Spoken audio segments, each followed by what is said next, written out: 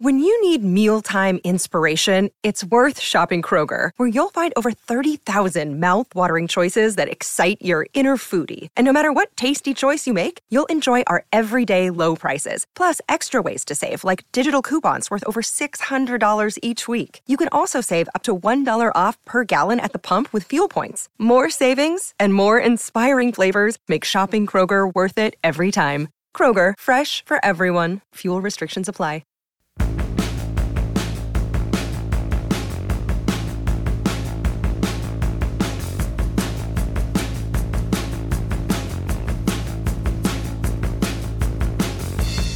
Where does O'Neill stand with, his outfield development right now? And, recent weeks you guys have brought up, 3 left-handed swinging outfielders. Does that maybe, I don't want to say de-emphasize, the importance of learning the outfield there, but does that maybe you focus a little more on shortstop development? Well, he's doing both. He gets some more time at shortstop than he does in the outfield. We just want to make sure that his outfield play is in a place where we never want to put Derek Shelton in a position where he doesn't want to put a player in a spot. So that's what we're working towards, is the ability for him to maybe start a game at shortstop, and then something happens and we pinch hit for someone, and now the spot for him to play is in left field or center field, and we feel comfortable bouncing him out there. He hasn't had a ton of game experience because of the injury last year that he would have gotten, so that's what we're waiting to see. It's just more game experience for him in the outfield. But I don't think it's de-emphasized anything. That was Pirates Director of Coaching and Player Development John Baker at Truist Park yesterday in Atlanta, talking about team construction. And you can't ignore the fact that the Atlanta Braves were in the same boat not that long ago that the Pirates are right now. And boy, did it turn out pretty well for them. Good morning, and welcome to the Pirates podcast to be named later, here on the DK Pittsburgh Sports Podcast Network. My name is Alex Stumpf.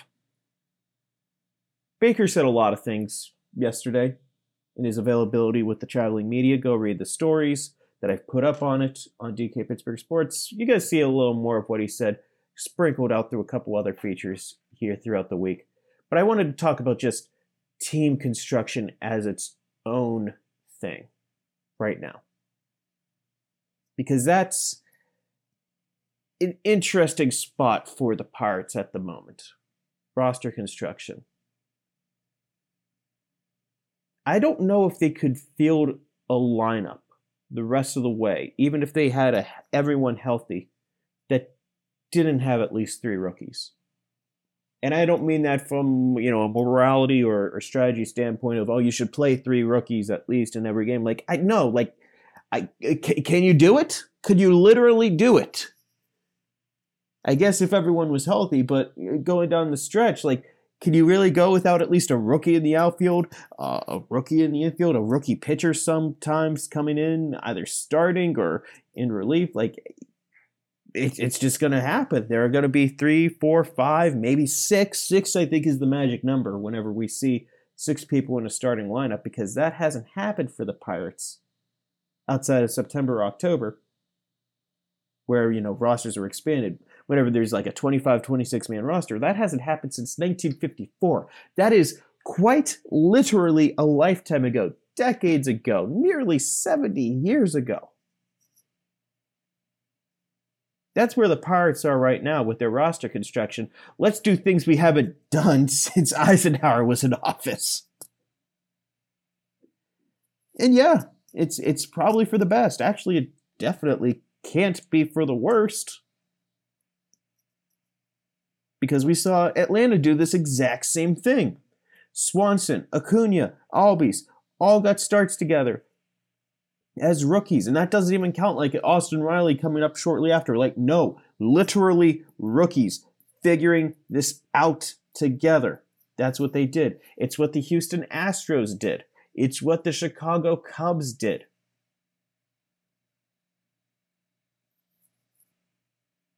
It's what the Minnesota Twins did. I know the Twins didn't win a World Series, but whenever they're we're just going to put Buxton and Sano in the lineup and we're going to see what happens. It's what the Seattle Mariners are doing. And I know the Mariners have been the classic up and down team, but they've got a pretty bright future ahead of them at the moment. It's what the Toronto Blue Jays did with Biggio and Guerrero and Bichette. It's what the Rays more or less do every year. That's important to win young, to play young together and win young together. And I don't mean win as in this team is a playoff team or whatever. I think I've been pretty open the whole way that this team's going to finish with an arm's length of 70 wins. And at the end of the year, we can point out like 10 games that would have swung this team to either 75 wins or 65 wins, regardless of where they finish.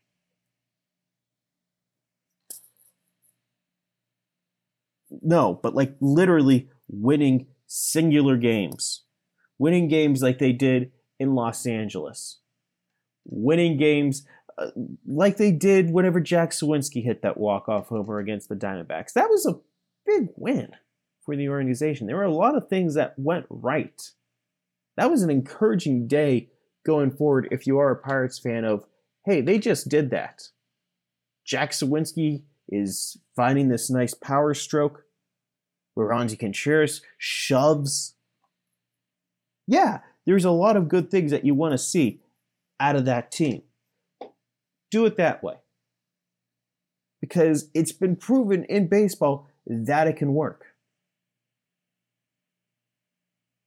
There's one looming storm cloud over this conversation that can't be ignored. And it's that maybe the top prospect isn't there yet. And I have a sneaking suspicion, we'll say, that Oneil Cruz, this is going to be the last time I talk about on a podcast about how Oneil Cruz isn't in the major leagues. Don't take that as gospel or anything, but I think there's a very good chance that Oneil Cruz is in the major leagues sooner rather than later. And that's good, but it's also a period of time where Oneil could have contributed to the major league team, could have continued his development at the major league level. This whole coaching staff has been assembled with player development in mind, where a lot of guys like Oscar Marin and Mike Rabello and Don Kelly have backgrounds in player development. And that's not even counting like the Tark Brocks and the Justin Messages, and like there's a long list of guys here that have good long history in player development in some way or another, either as a front office or minor league coach. That development continued in AAA.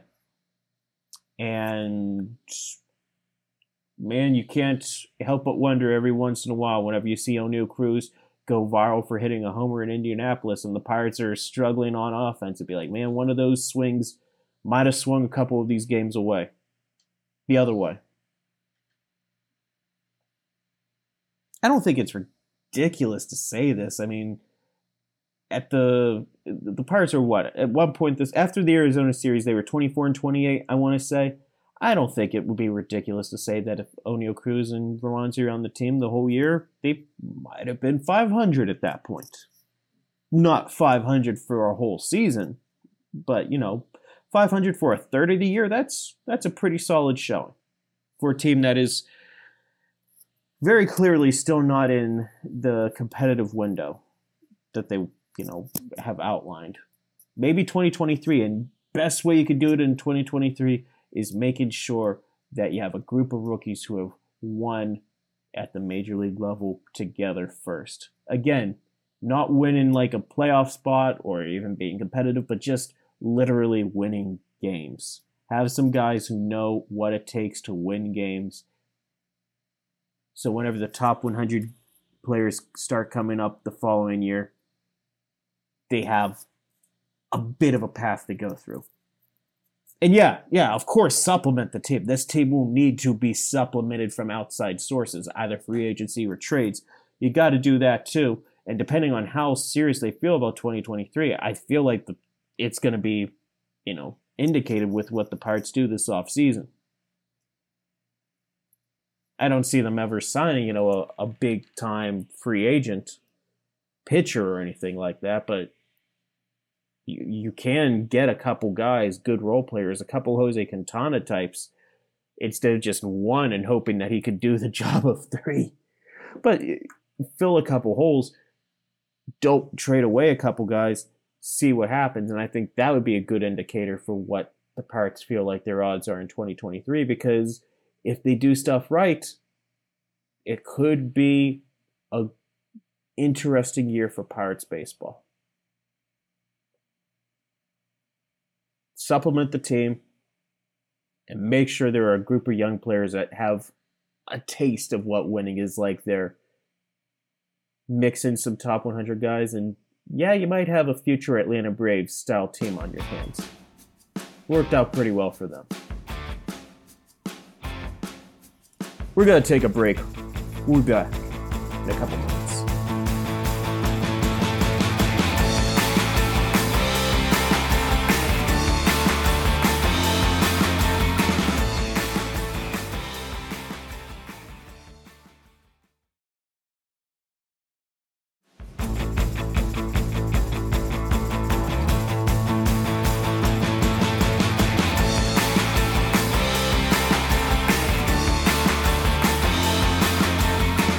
Welcome back to the Pirates Podcast, to be named later, here on the DK Pittsburgh Sports Podcasting Network.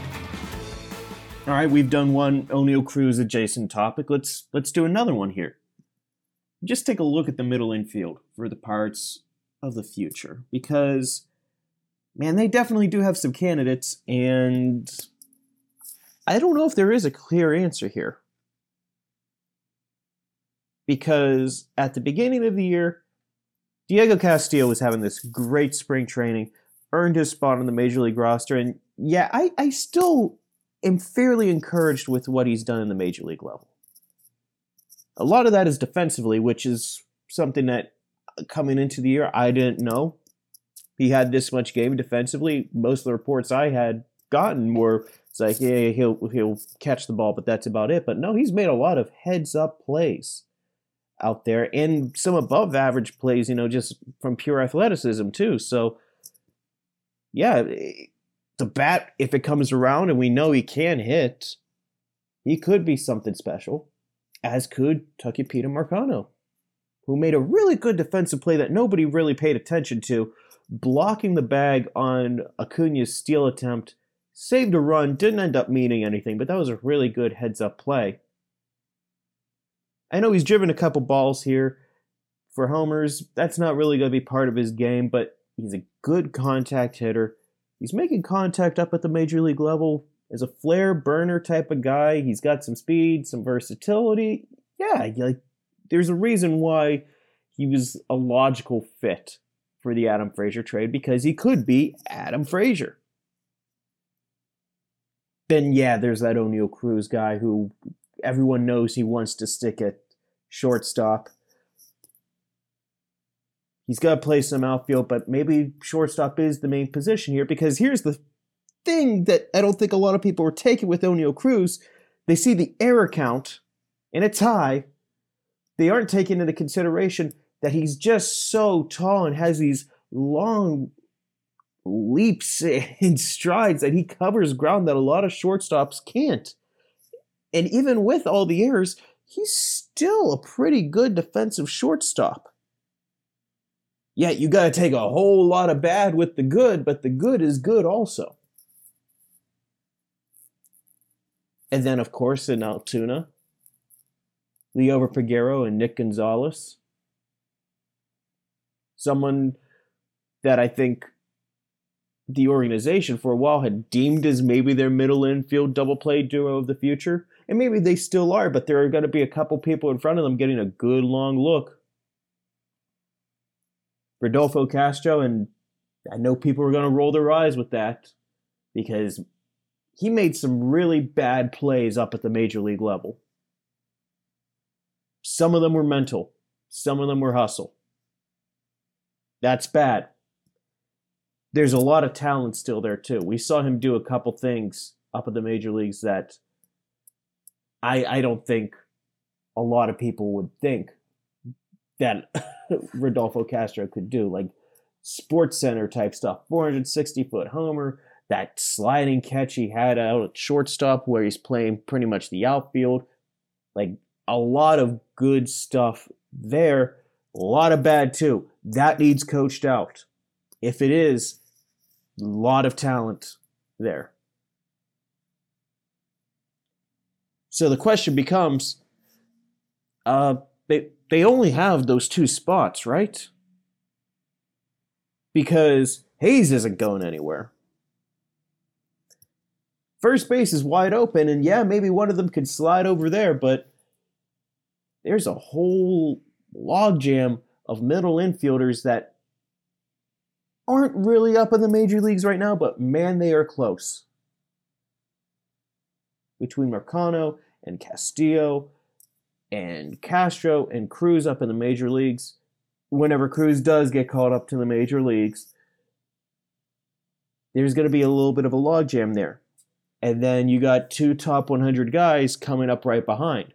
So raises the question, what do you do? And Oneil Cruz to the outfield, yeah, that's a logical way to, alleviate some of that logjam. But here's the thing about Cruz at shortstop. Do you know how many shortstops have his amount of power in baseball history? I mean, we're talking A-Rod, Ernie Banks, Tatis. That's it. Oneil Cruz has that level of power. Maybe he doesn't do it at the major league level, but the potential is there. Do you know how many corner outfielders have that type of power? Dozens. A ton. Chris Davis hit 40-something homers not that long ago. And I don't mean the Chris Davis from Baltimore. I mean the guy from Oakland who hit 247 every single year. 40-something homers out of a corner outfielder. Yeah, it's really, really, really good. I don't want to sound like I'm diminishing it, but it's far more common than someone who could do it at shortstop. And that's the argument for keeping Oneil Cruz at shortstop, even with this logjam of just he could do something that no one else can. Or he could be another left-handed swinging outfielder, who the Pirates have 3 pure ones right now, and then Brian Reynolds, who's a switch hitter. I don't mean it as a way to sound like I'm playing down what Oneil's offensive contributions could be as an outfielder. But if you keep that outfield slot open and you keep him at shortstop, that means a lot more because you could put someone else in that outfield spot, either an external position. Maybe you just make a trade, a free agent signing. Maybe you move someone else to the outfield and they're better equipped for it. We haven't really seen anyone outside of Diego Castillo and Marcano in their major league careers or upper professional careers get any reps in the outfield. I don't think either one of them would be best suited out there. Maybe Marcano out and left. He'd made a couple really heads-up plays in Los Angeles that I don't think enough people got credit for. And maybe that moves a Nick Gonzalez or Leo Peguero to second base. Or maybe first. I know people are also going to say the Oneil Cruz move him to first base. And looking past the argument of how many first basemen have 40 homer power throughout the years, Oneil also has just a cannon for an arm. It'd be a waste to put it there. I mean, if that's the way the roster construction plays out, that's how it plays out. But I don't know. There's other ways around it. This middle infield, Jim, some of it will play out by some of these guys maybe not being pure major league ready. But until then, it raises the question, what do you do? And my answer for right now is you stop playing Yu Chang there.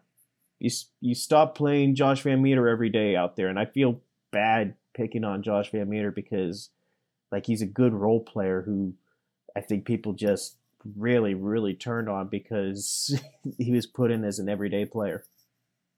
Whenever Kevin Newman comes back, you don't give him the reps there. You play the kids. I'm just repeating what I said in the first segment. You play the kids. You go and give them their opportunities. So whenever you turn into 2023, you have a better feel for what you have there. And if your answer is no, it's actually not Diego Castillo, then you know.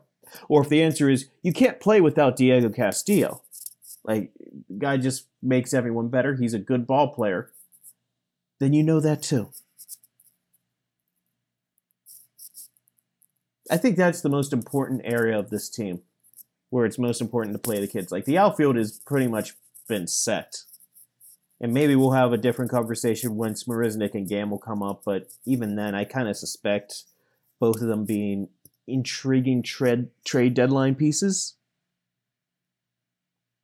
I think that, will clear up and we're going to see a young outfield the rest of the way, more or less.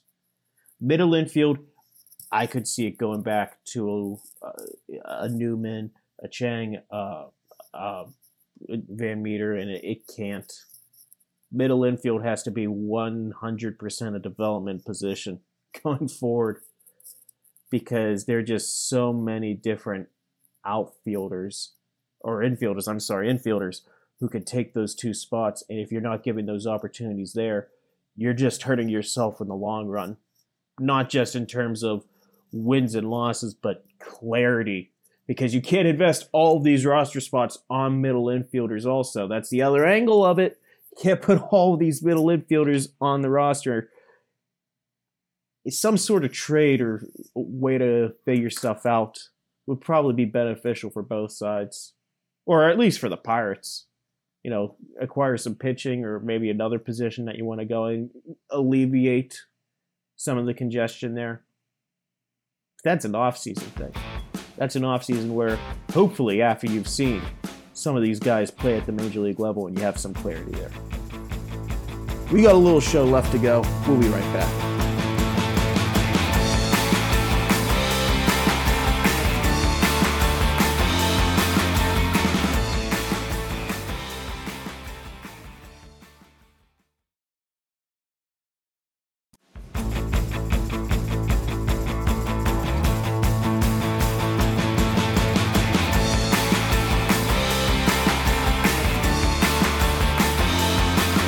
It's the last segment of the Pirates podcast to be named later. We're going to keep this one short for just one take to finish things off here. I kind of like Tyler Beede. This might be a very lukewarm take, but I think we might be sleeping a bit on him. He throws hard. He's throwing harder than he did at the beginning of the year. He's attacking hitters. I don't know, maybe this type of pitcher usage where he could actually go through the lineup one way through and he doesn't feel like he has to sell out immediately could be something to click for him. Guy was a highly rated prospect at one point. I think this is turning out pretty well so far. Definitely some areas for growth, still raw. But raw tools wise, yeah, he's making a good impression in my book. Let's see what he can keep doing. Thank you so much for listening. If you haven't already, be sure to subscribe wherever you find fine podcasts. And hey, be sure to check out the other shows we have here on the network. Thank you so much for listening. We'll talk again next week.